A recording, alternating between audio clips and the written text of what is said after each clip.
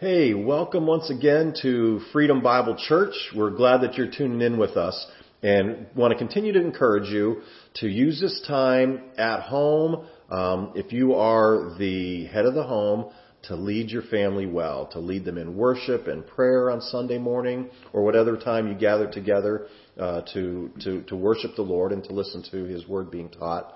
But encourage you to do that and to worship Him well and enjoy Him together and to have a thankful heart during this time of distancing and things.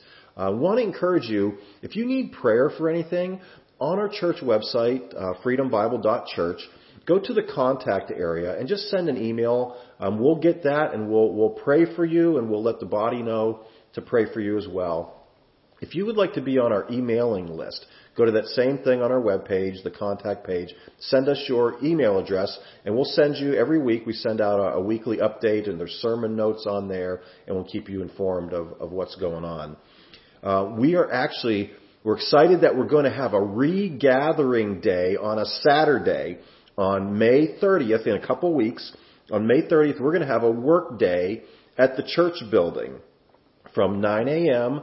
to noon. We're going to have Kudrowski's Donuts in the morning for everybody, and we've got a place called Soul on Fire Pizza that we're going to have for lunch for everybody. We're going to come out. We're going to have a great time.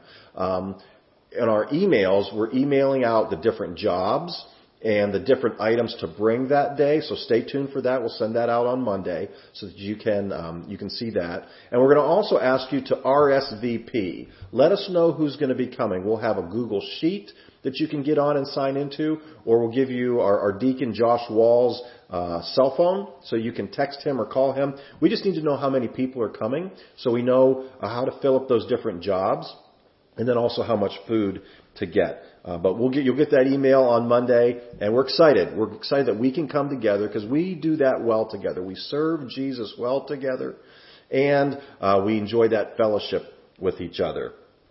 Now, you might be asking the question, what about Sunday mornings? When are we going to start regathering again? And I mentioned last week, we're not reopening because we've been open. We have never closed. But when are we going to regather? And we had a deacon meeting this last week, and we're having a leader meeting this coming week. So pray for us on Thursday night. But we're looking at some June possible dates. We're just asking the Lord. We want to have good wisdom and good judgment in these decisions that we're making. Well, let's pray together, and we'll get started today. Hey, good morning again, Father. Thank you for being kind to us. Thank you for being generous to us. Thank you that this world seems out of control, but we know that you are in control, and we can rest in that. We can have hope in that. We can have joy in that. And I pray that that would be a reality for us, especially because we know Christ. And Jesus is in our life, and your Holy Spirit is the giver of peace and comfort, and you draw us close. And I pray that we'd be able to rest and be settled in that peace and in that comfort and in that hope in Jesus, Father. Lord, I pray that the businesses that are suffering would not have to close, but would reemerge, Father, and be stronger than ever. That people who have lost their jobs would get back to work, Lord, and be able to provide for their families. We ask for your intervention, Father. I pray that our government officials would put aside their pride and agendas and just do what's wise and best for the people that they're supposed to be serving. Please help with that, Lord. But Lord, we recognize that there's a greater kingdom than this world that we live in, and that's your kingdom. And we are citizens of your kingdom if we've put our faith in Christ. And we're looking to you now, Father. You're our King. How do you want us to live on this world, on this planet? And we know that you want us to walk in the Spirit. And I pray, God, as we read your word today, we'll be able to walk in your Spirit, and we'll put aside the things that hinder and quench the Spirit. Please speak to us today now, Father, through your word. We pray through Jesus our Lord. Amen. I can show you this picture that's on our screen. Different news outlets 2 weeks ago reported that this woman, her name is Olesya Suspasina. Olesya Suspasina. She's a Kazakhstan woman living in Turkey. She fell 2 weeks ago more than 110 feet to her death in Antalya, Turkey. She was on a cliffside posing for a photo to actually celebrate the end of the coronavirus lockdown. She was 31 years old. She was out hiking with a friend in a place called Duden Park, following 6 weeks of the shelter-in-place orders in that city. She climbed over a safety fence in the park, and she was posing for this picture on the edge of a cliff in front of a scenic waterfall on the other side. And she ended up slipping and plummeting about 115 feet. And her death was ruled an accident. Imagine this. The joy and the excitement of finally being able to move ahead and move about freely after the shelter-in-place order was lifted. And that joy and that excitement became quickly extinguished by this tragedy. The joy and excitement and the freedom and the liberation, it was quenched. We've been digging in for the last 4 weeks now about the Holy Spirit. Today's week 5, to learn about and live by the Holy Spirit. And last week we introduced the whole idea that we can actually quench the Spirit. We want to live by the Spirit, walk in the Spirit, but we can actually quench this Spirit, quench the life and the joy and the freedom that's given to us by the Spirit. We can ignore this Spirit. We can hinder His work and quench Him. Last week we read in Ephesians and in 1 Thessalonians that it's possible to grieve the Spirit and put out or quench the Spirit's fire. We said that we grieve the Spirit when we sin. If I sin and rebel against God, disobey God, I grieve the Spirit, I wound Him and hurt Him. And so the remedy is to repent and turn from that sin. But if I continue to walk in sin, continue to live in sin, there's a difference between committing a sin and living in sin. If I continue to live in that sin, what I start to do is I start to quench the Spirit's fire. I start to extinguish the Spirit. I start to deafen my ear to the Spirit's voice and His leading and talking and empowering to me. That's going to be our focus today. And next week. Today's part 1. Next week is part 2. This whole idea of quenching the Holy Spirit. How can we guard against it? How can we avoid it? And also, just to examine ourselves today, take an honest look at myself in the mirror and say, hey, you know what? Am I quenching the Spirit? Is there something going on in my life where I'm quenching that Spirit, where I'm not walking in freedom and life and liberty?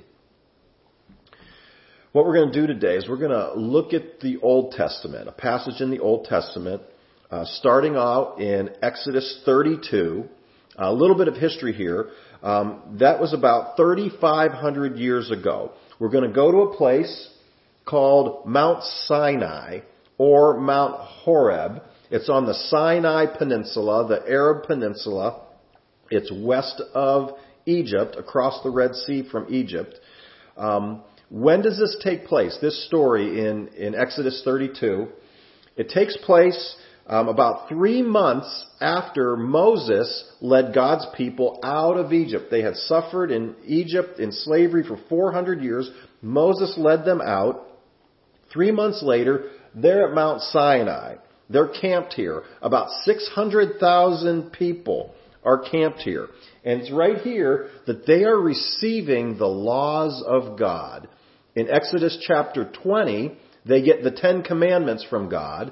And then in Exodus chapter 24, Moses and 73 other leaders, they go up sort of into the foothills here. And they get to see God. God reveals Himself to them. And then a cloud comes over the entire mountain, and Joshua and Moses go up further onto the mountain, and they are there for 7 days. And then after those 7 days, Moses goes up into the cloud further, and he's up there for 40 days. Meanwhile, all the people are encamped by the mountain, and they can see the cloud. In fact, in Exodus 24, verse 17, it says that they can see fire in that cloud. They know that the presence and the glory of God is there on that mountain. Moses is up there for 40 days, And he gets instructions from God, further instructions. He gets instructions about the tabernacle. He gets instructions about the offerings they're needing to make. And then they already received the 10 Commandments, but here on the mountain, God writes the 10 Commandments himself with on a tablet of stone. So chapters 25 through 31 of Exodus detail all those instructions that God gives. And we're going to pick it up in Exodus 32, verse 1. And it says, when the people saw that Moses was so long in coming down from the mountain, remember, he was up there 40 days plus the 7, where he was there with the 73 other leaders. When he was so long coming down from the mountain, they gathered around Aaron. Now, who is Aaron? Aaron is Moses' older brother. He's 3 years older than Moses. Aaron was a leader of the people. He was recognized as Moses' second in command, and he would become the first high priest. Aaron would. So they gathered around Aaron. He was their leader since Moses was gone. And they said, hey, come make us gods who will go before us. They wanted to get out of here. They wanted Moses, Moses was gone for so long, they wanted Aaron to make them some other gods. Come make gods who will go before us. As for this fellow Moses, who brought us up out of Egypt, we don't know what's happened to him. He could be dead. He's up on that mountain. We saw the fire. Maybe he was consumed by the fire. Let's get out of here. It's time to go. God led us here. Now we're on our own. We'll take it from here. Let me ask you a question. Have you ever gotten impatient with God? Have you ever thought, well, you know what? He's gotten me this far. I'll take it from here. You want God to work according to your timetable? You want God to work according to your schedule? You've got to be careful when you grow impatient with God and start insisting that He adjust His schedule to your schedule. Be careful because bad things can happen. Let's take a look. Verse 2 says, Aaron answered them. And here's a weak moment of leadership. At this point, he's making a decision to be a people pleaser rather than a God pleaser as a leader. Aaron answered them, take off the gold earrings that your wives, your sons, and your daughters are wearing and bring them to me. So all the people took off their earrings and brought them to Aaron.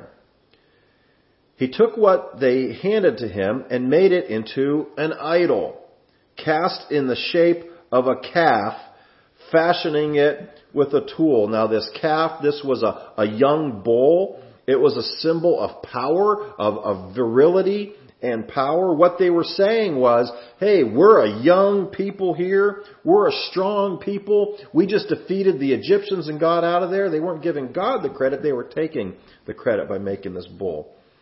Then they said, these are your gods, O Israel, who brought you out of Egypt. They were taking credit for it themselves. Verse 5, when Aaron saw this, he built an altar in front of the calf and he announced, tomorrow there will be a festival for the Lord. So Aaron's recognizing he made a mistake here. He's trying to regain a little bit of control here because it's getting out of control.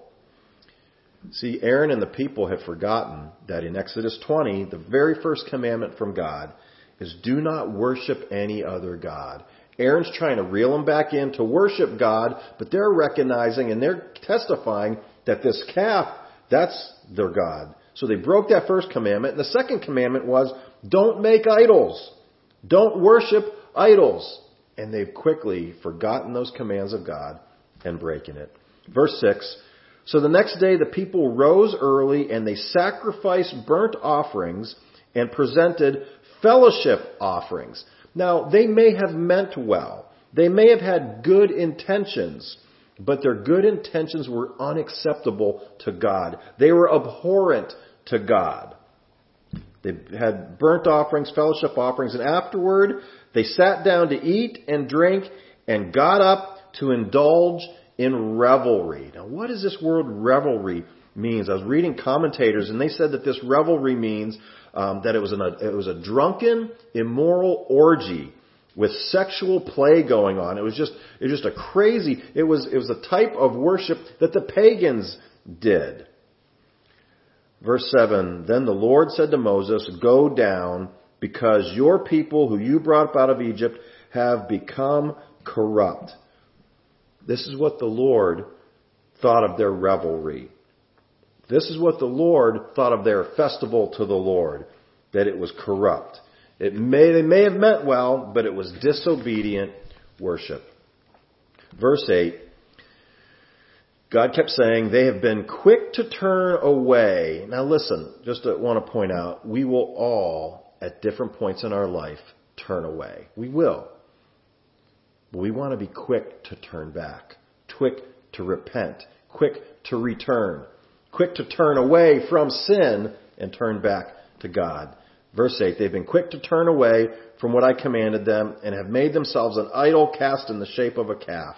They have bowed down to it and sacrificed to it and have said, these are your gods, O Israel, who brought you up out of Egypt. I have seen these people, the Lord said to Moses, and they are a stiff-necked people. Now this word stiff-necked means that they're stubborn, that they are obstinate, they are impotent. They're not sensitive to the Holy Spirit. They have quenched the Holy Spirit. Now, this week and next week, we're going to uncover and discover 9, what I'm going to call spirits that quench the Holy Spirit's fire, like they were doing. Now, when I say the word spirit, I mean by spirit the prevailing attitude of your heart. That's your spirit. For instance, during this COVID-19 separation, lockdown, stay safe thing, maybe that's caused you to fear for your health, fear for your economics. I can be overcome by this spirit of fear. That's the prevailing attitude in my heart. A fearful spirit. That's what I mean. We're going to look at 5 different spirits today, 4 different spirits next week. And these spirits quench and put out the Holy Spirit's fire. We'll begin with God's assessment in verse 7 when he said to Moses, go back down from the mountain, for the people have become corrupt. The first spirit that quenches the Holy Spirit is a corrupt spirit. Now this word in the Hebrew language, this word for corrupt, has a synonym and a word picture to it. The word picture of this word for corrupt is a picture of a pit. Specifically a pit where you would catch a lion, a deep pit that cannot be escaped from. A corrupt spirit will ensnare you. It will capture you. It will subdue you. It will bring you to ruin like a lion caught in a pit. If you have a corrupt spirit and continue to live corruptly, it will ensnare you in a pit. That's the word picture. The synonym is the word destroyed. This word for corrupt also means destroyed. Not destroying, but destroyed. And it means that a corrupt spirit will lead to your destruction, your own destruction. You'll continue down a pathway of depravity towards destruction. What made these people corrupt? Why did God call them corrupt? The first thing was they were impatient with God. God was with Moses for 40 plus days. They wanted to get moving. They were impatient. They had an agenda. They had a timetable. This is weird to me. They had been walking for 3 months and they would sleep at night and such. And now they're camped out, a time to rest. Moses didn't come back down. They're like, let's go. We got to get going. We got to walk some more. I don't get that, but they were impatient with God, just like you and I can get impatient with God. That's the first step towards becoming corrupt.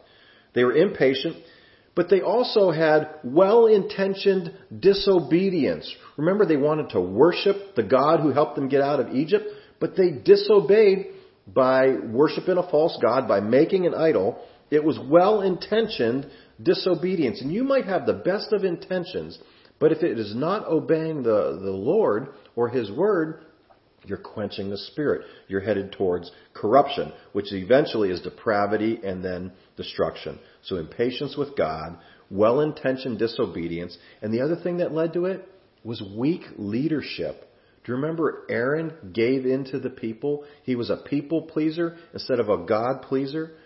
Just emphasizes the importance of, in the church, strong, biblical, humble leadership, following the lead of the Holy Spirit. The church is supposed to be the body of Christ. Christ is the head of the church. The leaders need to listen to the head, follow the head, obey the head. They had weak leadership, and that led to corruption in the people. We live in a day and age where it's very common and almost expected for our politicians to be corrupt, where they're making side deals. You think about people go into politics and then they come out millionaires. How does that happen? We think about these different corrupt deals. I read where somebody told a story that there were some repairs that were needed at the White House, and so they had three contractors came in, one from Louisiana, one from Kentucky, one from Illinois. The people from Louisiana came in and they took out the ruler, measured the dimensions of what the repairs that needed to be done. They submitted a bill for $9,000. They said it would be $4,000 for materials, $4,000 for labor, $1,000 for profit for the boss. The team from Kentucky said it's going to cost $7,000. $3,000 for labor, $3,000 for materials, $1,000 for the profit for the boss. The team from Illinois came in and they didn't take any measurements. They didn't write any figures. They just said it's going to cost $27,000. They said, $27,000, why so much? You didn't even take a measurement. They said, $10,000 for you, $10,000 for me, and we'll pay $7,000 to the team from Kentucky. And they said, that's how politics works. That's how the whole coronavirus bill works. They get their money and pay everybody else just a little bit. And that's just what we come to expect from politics. But it's not just there. This corrupt idea is all over our world. My wife, Stacy, 30 years ago, worked at a Christian camp. And the director of that camp would tell you today that Stacy was the best counselor that they've ever had in all these different years. Before that camp started in the summer, one year when she was in college, there was a couple weeks where somebody that her dad knew had some work that needed to be done, cleaning up the restaurant that they were going to open up. So Stacy went over there and was scrubbing and cleaning and painting and all these things. And after, I think it was just 1 week, they paid her, but they paid her under the table. No taxes taken out, no taxes reported. That was a corrupt way to do things, and she quit. She wouldn't have anything to do with that. These people were doing what was right in their own eyes rather than in the eyes of God. And that was corrupt. Corruption is the opposite of character. The Holy Spirit will always lead us to higher character. But a corrupt spirit undermines that character.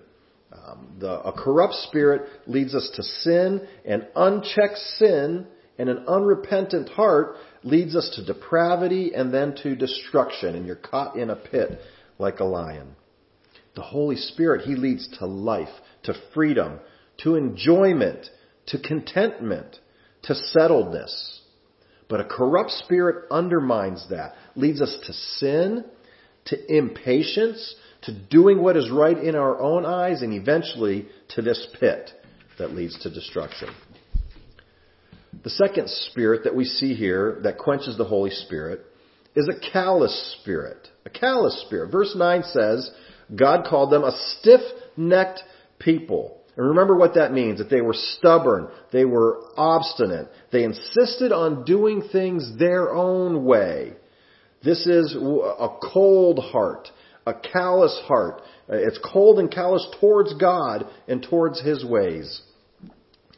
These people, they were loved by God. They were redeemed and rescued by God from slavery. These people had spent all their lives, their entire life in slavery, in bondage. They were always being told what to do and being forced to do it. And now they were free. And they didn't want God's ways. They didn't want God's rules. They didn't want God to cramp their style. They said, hey, let's pick up and let's go. We want to go when we want. We want to worship what we want. And we want to have a little revelry in there too. This was a callous heart towards the God who saved them and towards His ways. In the New Testament, in Galatians 5:13, Paul writes, "You were called to be free, not to live in slavery or bondage to sin. You're no longer a slave to sin. You have the power of the Holy Spirit living in you to live righteously, to really enjoy life, free from sin, free from the pit, free from destruction." Galatians 5:13 says, "You were called to be free, but do not use your freedom to indulge the sinful nature." Do not use your freedom to have a callous heart towards God. Rather, use your freedom to serve one another in love. It's one of the things we love doing at Freedom. That's why we're having this workday. Our regathering launch is this workday on May 30th. Serve one another in love. You see, the Holy Spirit will lead you to serve other people. A callous spirit will lead you to indulge yourself. It's a self-centeredness, not an other-centeredness, and certainly not a God-centeredness that the Holy Spirit leads us to have. What leads people to a callous heart? Well, in this situation, it's a D word. It's the word distance. The people were distant from God. Moses was close. Joshua was close, but they were at a distance. They were observing the glory of God, but not experiencing the glory of God because they were at a distance. And the longer you distance yourself from God, the more likely you are to be calloused in your heart towards God. If you put away God's Word and don't spend time in God's Word daily, several days a week, most of the days of the week, you're going to grow callous towards God. One of the dangers of this distancing time is where people say, "Hey, you know what? I love doing church at home. I can just watch it on TV." And by the way, when we start meeting together, I know that some people will be still a little cautious, people who are at risk for infection, and might want to stay home longer, and that's perfectly fine. We're going to still work to live stream on Sunday mornings for that, but there's a danger of, you know what? I don't want to go to church anymore. I don't want to meet with God's people anymore. I'm more comfortable.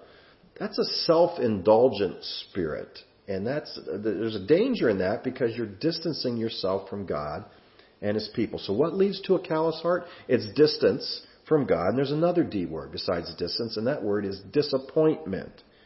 When God doesn't meet your expectations, you can become disappointed in God, and that can make you more distant from God.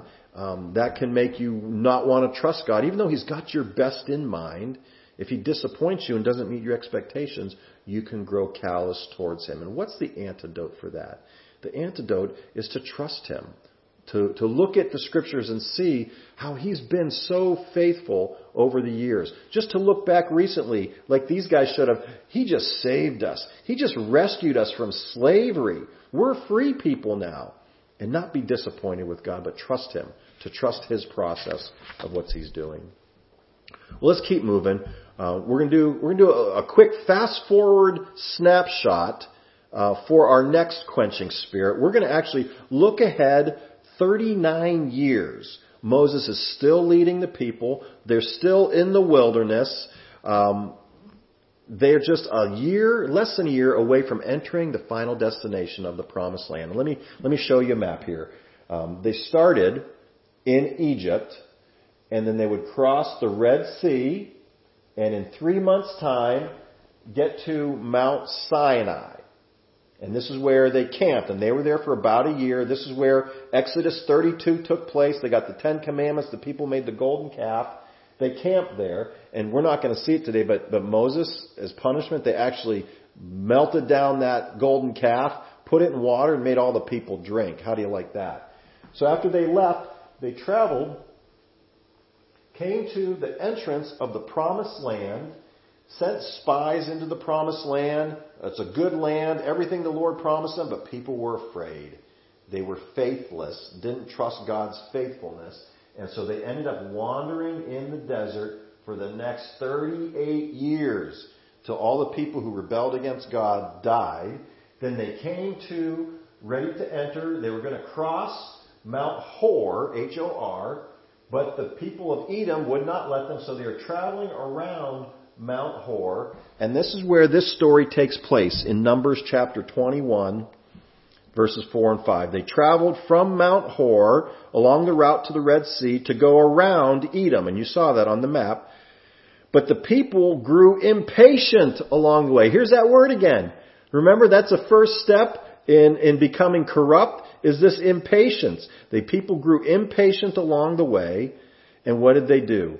They spoke against God and against Moses. And this is what they said. Why have you brought us up out of Egypt to die in the desert? Hey, it was a good thing to be rescued from slavery. Why have you brought us up out of Egypt to die in the desert? You've been in the desert for the last 39 years. God has provided for you. He has protected you. He's been leading you.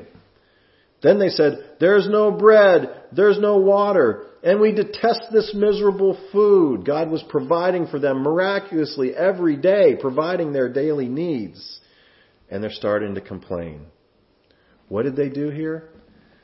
They had a complaining spirit. Verse 5 says that they spoke against God and they spoke out against Moses. In 1 Samuel 15:23, we see that this rebellious spirit speaking out against God, this rebellion, it's compared to witchcraft. Rebellion is like the sin of witchcraft. Rebellion is demonic, having this rebellious spirit. What did they rebel and complain about? They rebelled and complained about God's provision. They said, we detest this miserable food that God miraculously provided for them. God provided their needs, not their excessive wants. They wanted more, but God gave them what they needed. Here's a question. Is it okay to complain to God if He doesn't provide what I want? I would say it's dangerous. Just remember that it's okay to have wants. It's perfectly fine to have wants. But a lot of times, God doesn't provide your wants just yet when you want it. Maybe it's times away. They wanted to leave, but Moses is saying, or God was saying, just not yet. We've been honored to host our Bible teaching for freedom here in our living room. God's provided for us just a really nice house. We're thankful for it. We've lived here about a year. I'm 52 years old. I've been a pastor for 31 years. Been married for 30 years. And over those times, I have lived in small town neighborhoods. I've lived in subdivisions. I've lived in mobile home parks. And I've always wanted to live in the country. And now God's provided us 10 acres, a really nice house, a modest house. It's only 1,800 square feet, but it's a nice house. It's a beautiful place to live. And we're thankful for it. That's something that I've wanted for a long time. And over those 29, 30, 31 years, God just said, not yet. Some people have asked about, they said it's a really beautiful house. And I've told them, you know what it is? It's 30 years of hard work and saving, driving old cars, and we don't drink fancy coffees. We don't spend any money on Starbucks and all those other things. Some people spend thousands of dollars a year on that. It just takes time, and if that's a want, sometimes God will give those wants, just not yet, and people are impatient about it. So they were complaining because God wasn't providing for them what they wanted, even though He was providing for them what they needed. The second thing they were complaining about was God's direction and His leading. Why'd you bring us up out of Egypt to die here in this desert? They were complaining about where God was leading and how He was leading them. They had been slaves in Egypt. They were in the desert, not because of God, but because of their own unfaithfulness. Remember when they were supposed to enter the promised land and they were unfaithful and then they had to wander for another 38 years? That wasn't on God. That was on them. But sometimes God does take us through the desert. He does take us through the wilderness. He teaches us to listen, teaches us to obey, teaches us to trust. Those are all good things. Remember, when the Holy Spirit came upon Jesus, He filled Jesus, and then He led Jesus into the wilderness. And so God will lead us into the wilderness. This Holy Spirit will lead us into the wilderness. And the Holy Spirit will lead us to have a thankful heart. That's the opposite of a complaining heart. A thankful spirit rather than a complaining spirit. I want to recommend a habit to start.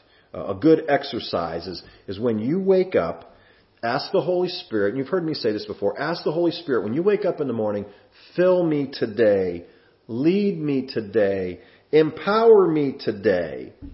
And as you're praying that, start thinking of all the things God has done for you. Friends, family, possessions, times He has helped you out. And be thankful. Start the day by being thankful. That helps to combat this complaining spirit. So thank God, and then ask the Holy Spirit to speak to you through His Word. Remember, that's one of the things that He does. And when you're tempted to complain, think about the things that you're thankful for. In fact, make a list and write down the things you're thankful for so you can go back to that list. And when you do complain, I'm going to encourage you to do it privately, not publicly. Don't put it out on Facebook. Too many people are putting all their complaints out on Facebook. Do it privately. And when you complain to God.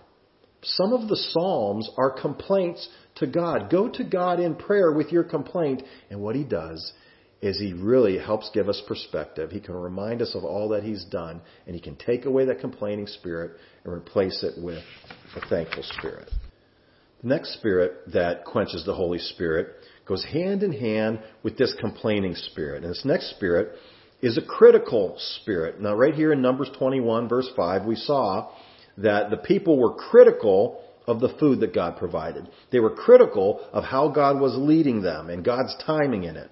Back in Exodus 32, verse 1, the people were critical of how long Moses was taking up on the mountain. Now in Numbers, they were specifically critical about God. In Exodus 32, they were specifically critical about Moses. They were critical with God and critical about other people. Now, is it ever okay to be critical about God?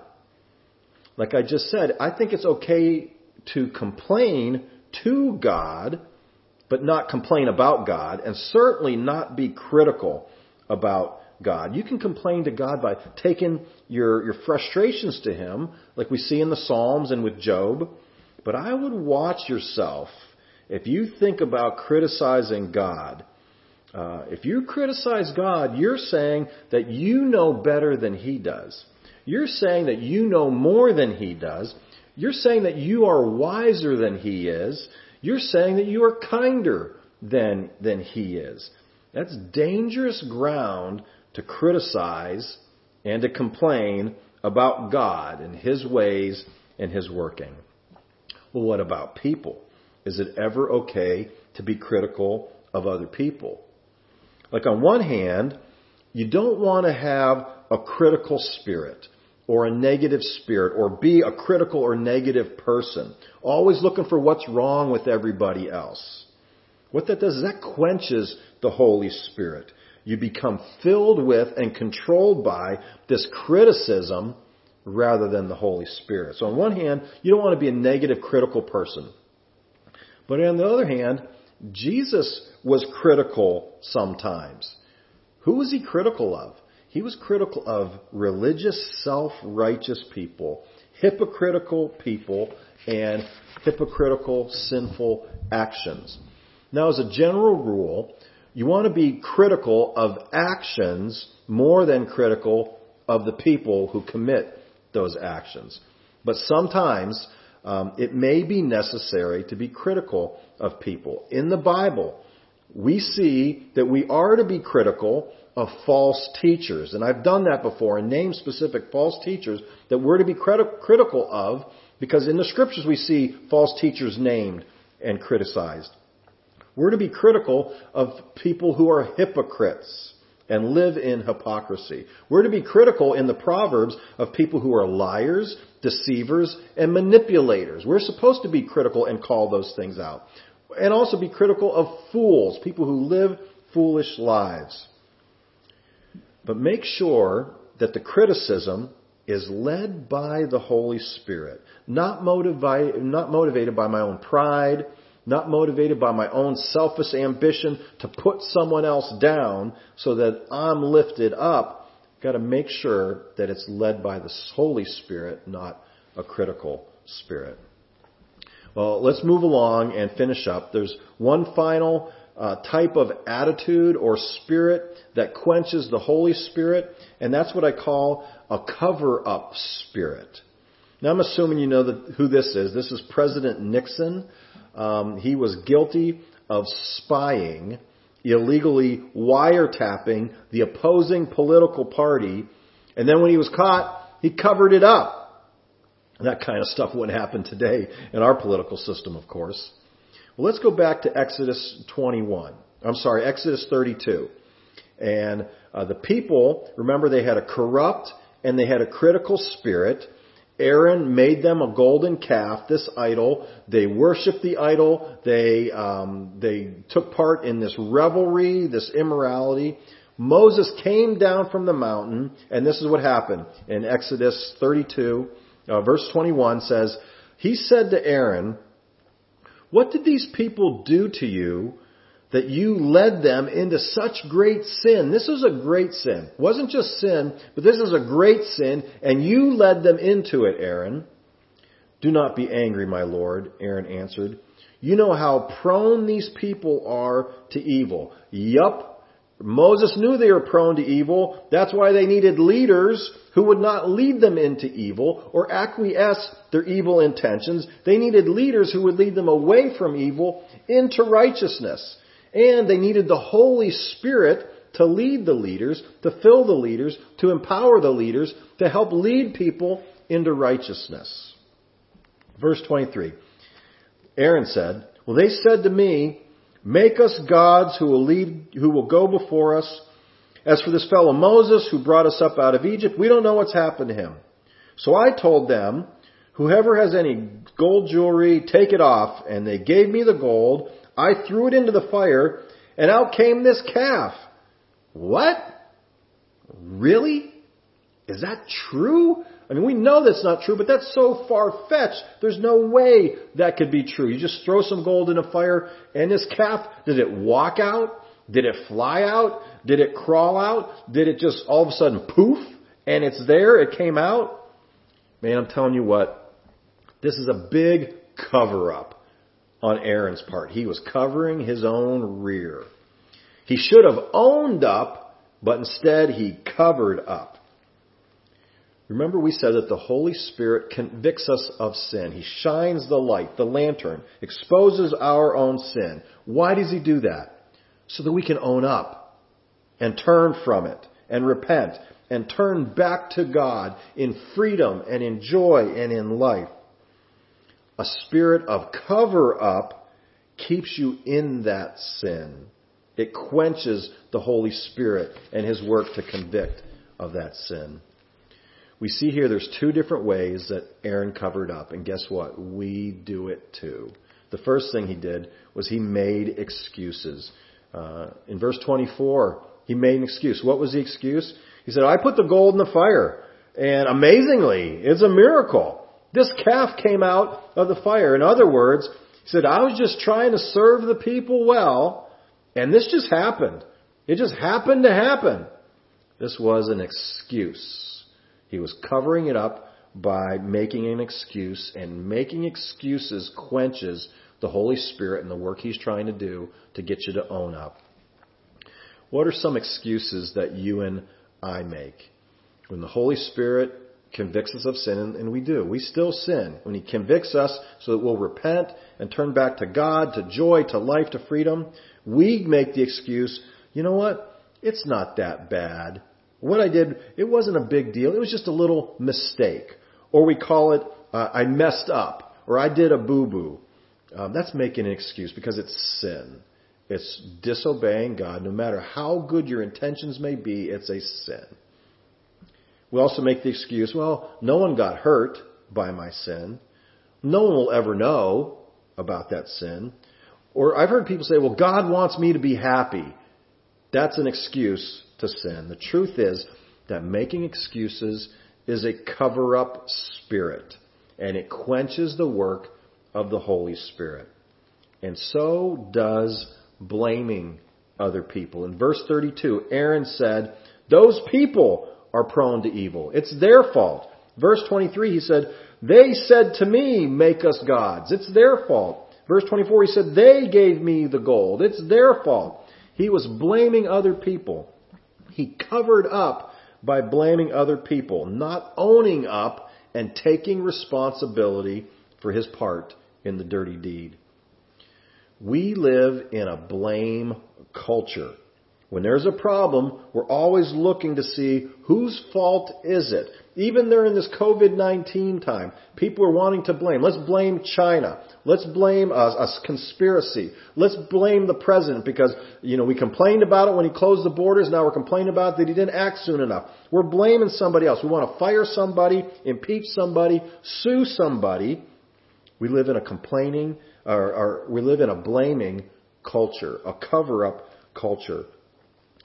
I'm a pastor here at Freedom Bible Church. I'm just part-time as the pastor here. I also work with the ministry, and you guys know that. Sun Life Ministry has been involved with them for a lot of years, but on staff for 8 years. And currently my title is a director of coaching, work with and coach, train and mentor pastors across the United States and Canada. But previously my job title had been Director of Leader Development. And I still work and develop a lot of leaders. And in working with leaders and doing a lot of study and reading and working and being trained and mentored, realize that there's different rungs of leadership. And for a lot of years, people considered a level 4 leader as the highest rung of leadership. And a level 4 leader is somebody who, imagine an office with a window looking out at the plant floor. And that level 4 leader is able to look out that window. And when there's a problem, that level 4 leader, from their vantage point, they can pinpoint where the problem is, who caused the problem, and how to fix that problem. And they say that's the highest level of leadership, to be able to distinguish those things and quickly fix that problem. There's actually a higher level of leadership, a level 5 leadership, that 5th rung leadership, where instead of looking out the window to see what other people may have done wrong and blame somebody else, where that level 5 leader actually looks into a mirror and they identify first where they failed or where they made a mistake, where they take ownership of it instead of blaming somebody else, because every problem is a leadership problem. And every problem, if you're a leader, starts with you to fix that problem, where you can see where you made the mistake first, rather than blaming somebody else. Take the blame. No excuses, no blaming. Listening to the Holy Spirit and take responsibility and then fix it. That's all for today. We looked at 5 C words, 5 spirits that quench the Holy Spirit. We saw a corrupt spirit, a callous spirit, a complaining spirit, a critical spirit, and a cover-up spirit. All those spirits will quench the Holy Spirit's work in your life. And I want to ask you the question, do you have any of these spirits in your life? Do you have multiple attitudes or spirits like this in your life? Maybe you don't right now currently, but are you prone to any of those things? I can personally lean towards having this critical spirit. Are you prone to any one of these things? This week, I want you to ask the Holy Spirit to identify one of these spirits, these quenching spirits, that you need to distance yourself from, that you need to crucify, that you need to overcome. So if it's a corrupt spirit, it's to repent and pursue righteousness and obedience. If it's this callous spirit, it's to close that distance with God, not have these unrealistic expectations and disappointment with God, but to close in on Him and draw near to Him and He'll draw near to you. If you have this complaining spirit, think about all the things God has done for you and replace it with a thankful spirit and think of things you can be thankful for. If it's a critical spirit, rather than looking at other people critically, look at other people to compliment them rather than to criticize them. And if it's a cover-up spirit, to look in the mirror and own up, not cover up, and then repent. Don't blame other people. Don't make excuses. Just take that responsibility. Let's pray together. Father, I want to pray for me, pray for all of our people who joined us, pray for our Freedom Bible Church family. Father, that we would let the Holy Spirit break through and have His way in our lives. Father, we pray that any of these sinful spirits or attitudes that have taken root in our that we'd pull those roots out, that you would do that weeding, that we would humble ourselves, repent and return to you, that we would let the Holy Spirit have full authority to control us and lead us and empower us and fill us. Lord, please just take these roots out of us, grow us, set us free. You were setting your people free in Exodus and Numbers. Lord, we want to walk in that same freedom, not having any of these spirits. Do that in us, we pray, through Jesus. Amen. What's our disciple-making pathway this week? Our memory verse. And I love this from Romans 15:13. It's a little long, but it's a great verse. May the God of hope fill you with all joy and peace as you trust in Him, so that you may overflow with hope by the power of the Holy Spirit. If God's people in Exodus and Numbers had just let the God of hope give them joy and peace by trusting in Him, they weren't trusting in Him, then they will overflow with joy, peace, and hope by the power of the Holy Spirit. And then what's our assignment? We're finishing up reading Acts. So read Acts chapters 24 through 28. See how the Holy Spirit was working in the apostles. And then examine your spirit, your attitude this week. And ask the Holy Spirit to help you to change your attitudes if any of them are hindering or quenching His work that's in your life. I want to welcome you back next week. We're going to look at 4 final C words that are spirits or prevailing attitudes of the heart that quench the Holy Spirit. Looking forward to seeing you back next week. Please pray for our leaders this week as we gather together to make decisions, try to listen to the Lord about when we can regather on a Sunday morning. God bless you. Have a great week.